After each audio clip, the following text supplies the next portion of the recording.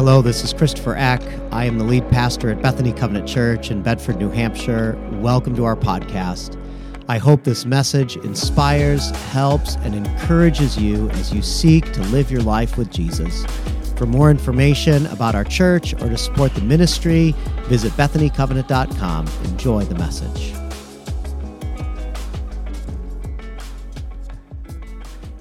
Well, welcome again to Bethany. My name is Pastor Chris. Glad that you are here for this first Sunday of Advent. And one of the great dynamics of the first Sunday of Advent is it gives each of us kind of a brand new beginning and a little bit of a reset in our life with God if that's what's needed. It was a new beginning for everybody that Christmas, for Zechariah, for Elizabeth, for Joseph, for Mary, for the shepherds, for the Magi. Like each one of those people started something new in that Christmas season. Their life wasn't going to be different or wasn't going to be the same after that. It was going to be different. And it can be the same for us. Whether we're in a just place of tiredness, whether our prayer life is not going as expected, whether there's just something where we need to renew it and make it new again because of Jesus, Advent provides that kind of first step towards doing something and having something new happen in our lives. When Advent happened in the book, or when the Christmas story happened in the book of Luke, Luke records 4 poems or songs about this kind of new thing that God was doing. David led us through Zechariah's song last week. Mary has really probably the most famous song or poem in the book of Luke, and we're going to look at part of it today and part of it next week. Then the angels, they sing to the shepherd. That's the other song in the book of Luke. And then the last one, which we'll look at after Christmas, is the Jewish priest Simeon in the temple when Mary and Joseph bring Jesus to be dedicated. All of them are just kind of great poems and songs about this new beginning that Jesus is doing. We'll come to the table today in communion. The table is open to all who have put their faith and their hope in the person of Jesus Christ. If you haven't taken that step yet, we can take that step before we come to the table today. And so today I'm going to have you open up your Bibles, if you have them, to Luke 1:46. And that's where we begin to get into this poem or song that Mary writes. And when it comes to Mary, we kind of have all these different ideas of who she was and what she looked like, what her personality was like. I love in Barbara Robinson's The Greatest Christmas Pageant Ever. It's probably one of my favorite Christmas stories where you have the Herdmans, this unruly group of kids, and they come to the church to be part of the Christmas pageant. And this church volunteer now needs to manage all these unruly kids. And the volunteer says that when she's choosing people for the Christmas pageant, she always starts with Mary. And she says, I tell them that we must choose our Mary carefully, because Mary was the mother of Jesus. I tell them that our Mary should be cheerful and a happy little girl who is unselfish and kind to others. And we kind of have that little bit of a version of Mary in our minds. Other pictures we have are of this kind of somber, white-faced, emotionless, more passive than active look. If you look at some of the old artwork of Mary, there's not a lot of expression on her face normally.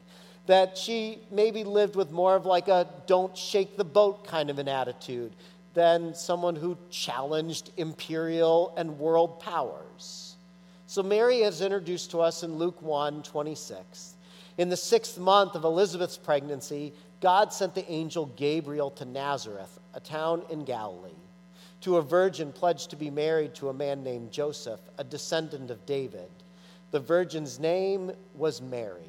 Nazareth was believed to have a population of about 400. There's some recent archaeological evidence that maybe thinks Nazareth is bigger than we first thought and may have had a population of about 1,000 people, but still a very small town. Mary was probably one of many people named Mary. About 50% of the women at that point were named Mary. So if you walk through Nazareth, you're like, hi, Mary, hi, Mary, Mary, hi, Mary, hi, Elizabeth. Hi, Mary. You're just saying hi to Marys all throughout. Currently in the U.S., Mary does not top the 100 names for girls in 2023. But in Nazareth, it was the most popular name. Nazareth was a more conservative Jewish city. They found that with pottery and other artifacts. And so you can kind of assume that Mary grew up immersed in the Jewish faith. She knew Torah, she knew the prayers, she knew the stories of Joseph and Ruth and Moses and Abraham and Sarah and Miriam. She knew God's rescue of the people from Israel. And so when the angel comes to Mary, she's already engaged to Joseph. They were in the betrothal part of their relationship. They had not been together yet. And Luke 1:28 says, the angel went to her and said, "Greetings, you who are highly favored. The Lord is with you." In a town where 50% of the people were named Mary.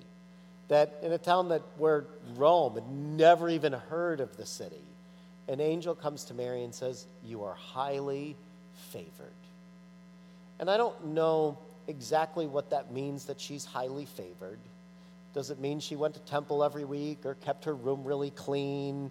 I don't think it meant any of those things. That God, when he chooses people, looks at the depth of their character, the depth of who they are. That what we know about God is that he'll call anyone at any time. I think it was Dallas Willard who says, God may be God of the universe, but he is not an elitist. That God shows his greatness by working with anyone off the street who is willing to be used by him. You who are highly favored. And Mary's taken back by that description of her. Like, she knew her status in the world. She knew that she was one of many Marys from a small town that probably wasn't on most maps. You know, she was probably pretty poor. Her day-to-day was very difficult. She knew what her status was in the world. And God begins to walk through this plan in verses 31 through 37. It says, "You will conceive and give birth to a son, and you are to call him Jesus. He will be great and will be called Son of the Most High. The Lord God will give him the throne of his father David, and he will reign over Jacob's descendants forever. His kingdom will never end." "How will this be?" Mary asked the angel, "since I am a virgin?" The angel answered, "The Holy Spirit will come upon you, and the power of the Most High will overshadow you. So the Holy One will be born and be called the Son of God." Now, this was not an easy decision. Mary's given a choice here. And after kind of weighing all the different things, that consequences of this, we see Mary in verse 38 say, "I am the Lord's servant. May your word be fulfilled." And her yes is a new beginning.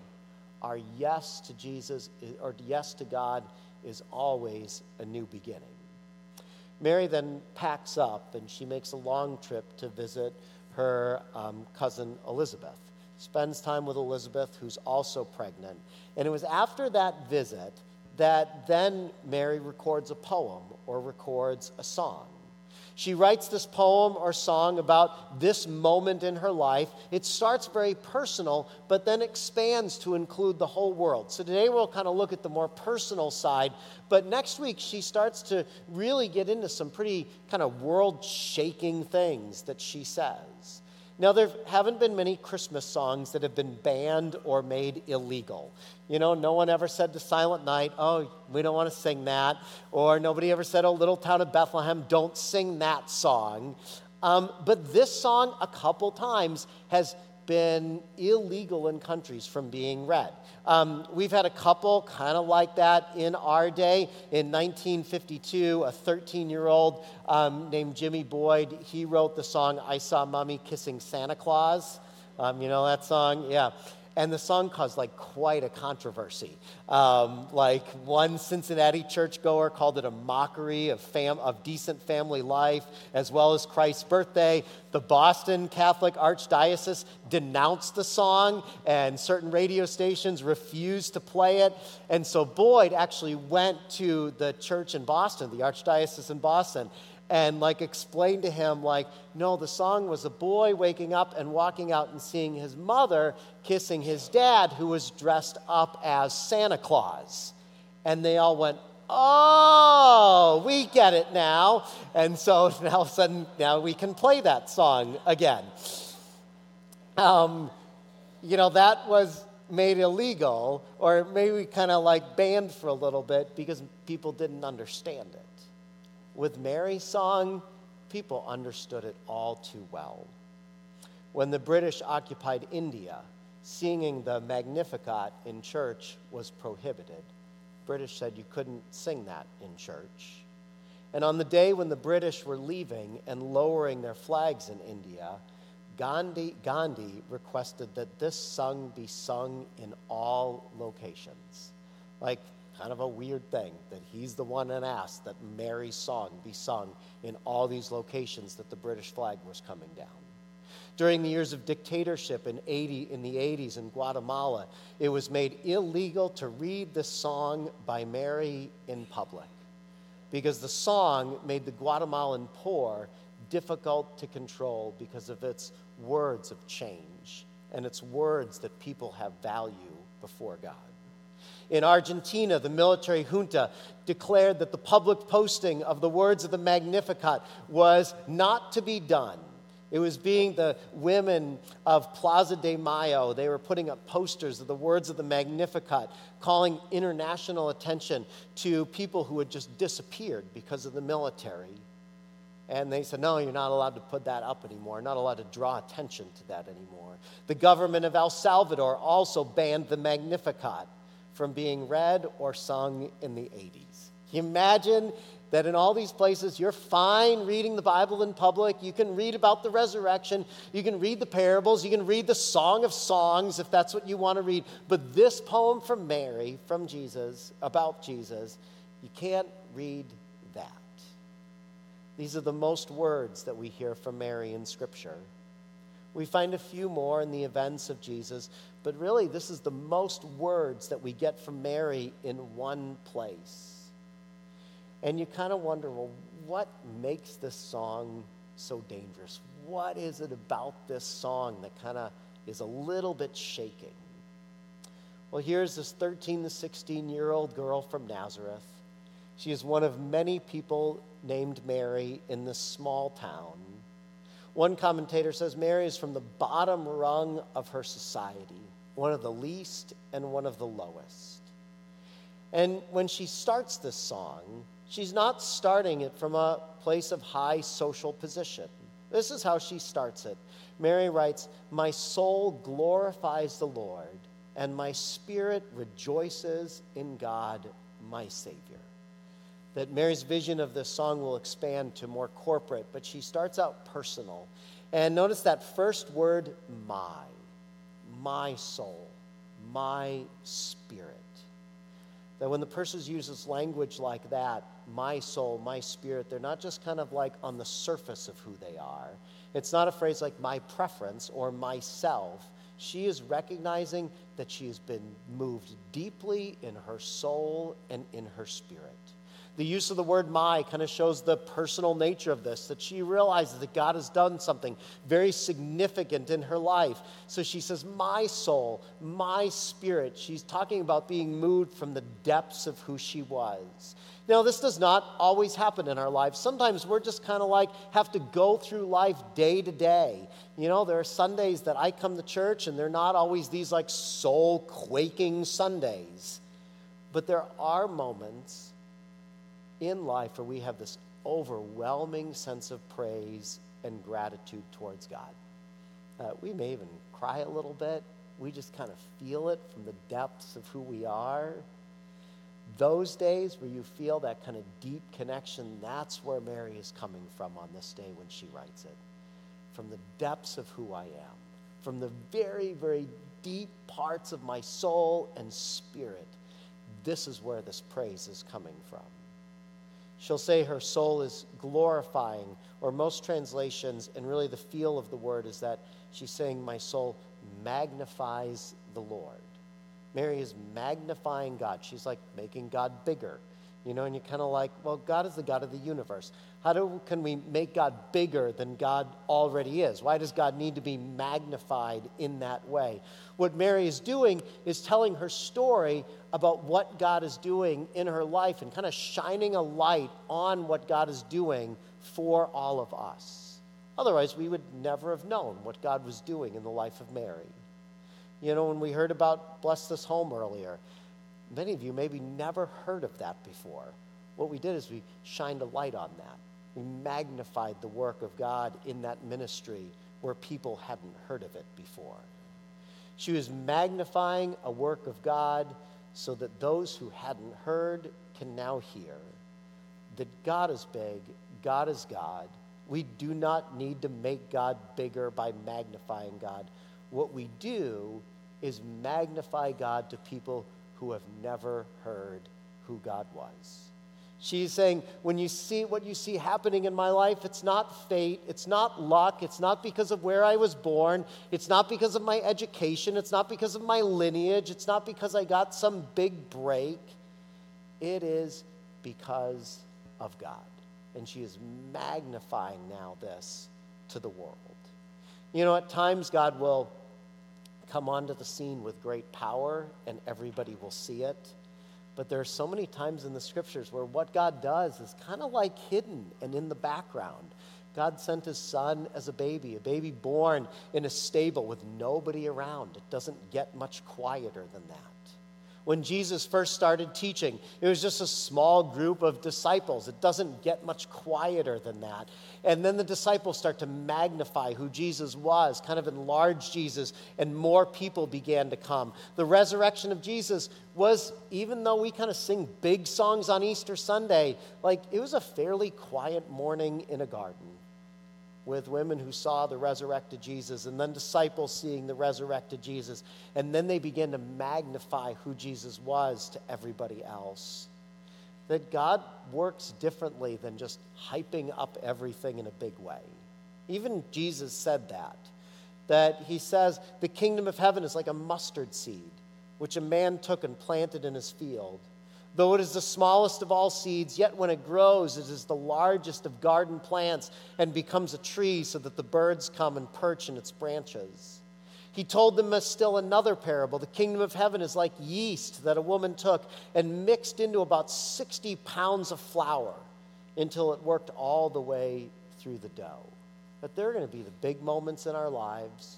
They're going to be the mountaintop moments, the spectacular conversions, and the amazing miracles. They're going to be great outpouring of God, but that is most of the time not the way God works. That most of the way God works is through the little subtle ways in us being able to say, here is God at work. Let me show you Jesus in the way that I live, in the way that I speak, in the way that I am. And Mary is saying, my soul is magnifying Jesus, magnifying God, bringing God to other people, shining a light on God in this moment. In the next line of the song, Mary then gets very realistic about her life. That songs are a great place to be vulnerable. And she kind of tells us what her life is like.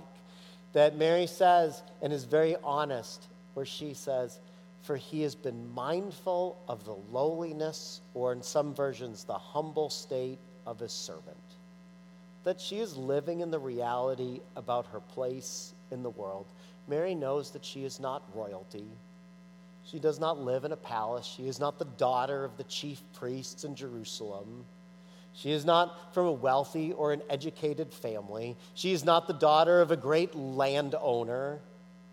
That Mary is the daughter of none of these important people. We don't know the names of Mary's parents. And then she writes, from now on, all generations will call me blessed. That she realizes her status in the world, but she's also honest about the new status that God gives her. She's very honest about what life was like before God in her life, and now what life is like because of what God is going to do through her. And she looks at God and says, for the mighty one has done great things for me. Holy is his name. And we'll see later that she could probably say this about the whole world, that the mighty one has done great things for all of us. But again, she's starting with the personal. That Mary is elevated because of God. Mary is lifted up from this lowly place because of God. Mary is given a new status that she did not have before. And she tells us as part of her story in the first part of her song. And you can see how this could be dangerous. Because when people start to know that they're loved by God, when people start to know, even in their lowliness of worldly status, that they have great status with God, when people start to see that they have a new identity, when people start to see that they have a new love because of God, that shakes up not just individual lives, but it shakes up cultures, it shakes the entire world. When Moses brought the Israelites out of Egypt, they were now safe from the pursuing armies of the Egyptians. And God goes to Moses and says, I want you to go to all the people and I want you to do a census, count them. But the Hebrew word there is, I want you to go and count them head by head, or I want you to go and lift their heads. That's kind of what the Hebrew is. Go and lift up their heads, because as slaves, what did they do? Their head was always down. Their eyes were always down. They were called derogatory things, not their name. And the first thing that God tells Moses to do, it says, go to every person and lift their head and call them by name again. When David is on the run from his enemies and talking about all the pressures from those around him, David writes in Psalm 3:3, but you, Lord, are a shield around me, my glory, the one who lifts my head high. You are the lifter of my head. Mary, David, the Israelites were all being lifted by God, each from a very different place. Our lowly place may not be the same as Mary's, but we have a lowly place in our lives that God needs to lift us out of. The worship writer, Brian Doakson, he wrote a worship song in the 1990s, or a bunch of songs in the 90s. Come, Now's the Time to Worship, Refiner's Fire. Those were some of his songs. And in his book, he talks about his son Isaiah. And he writes this. He says, Isaiah suffers from a fragile X syndrome, a genetic condition which results in physical and intellectual and emotional and behavioral limitations. In his book, Brian reflects on the day he and his wife received medical confirmation of Isaiah's condition. And this is what he says. After receiving the test results, I stumbled around our property, weeping, confused, heartbroken. At one point, I lifted my voice to heaven and handed in my resignation. God, I am through being a worship leader and a songwriter. And then he describes this moment where he had this feeling of God saying, will you trust me? Will you go even with your broken heart? For who will relate to the people who are brokenhearted, if not those like you who are acquainted with disappointment? And then he writes this. He says, I used to think people were most blessed by our great victories, but now I think differently. People are just longing to hear others speak of how they have walked through the deepest valleys. The world lifts up the victorious and the successful, but God lifts up the brokenhearted. Our place may not be the same as Mary's, but we have a lowly place we need God to lift us out of. Mary magnifies the God who lifts her head. Mary magnifies the God who lifts us from the miry clay. We may not be the lowest on the cultural status level, but we need to be lifted somewhere.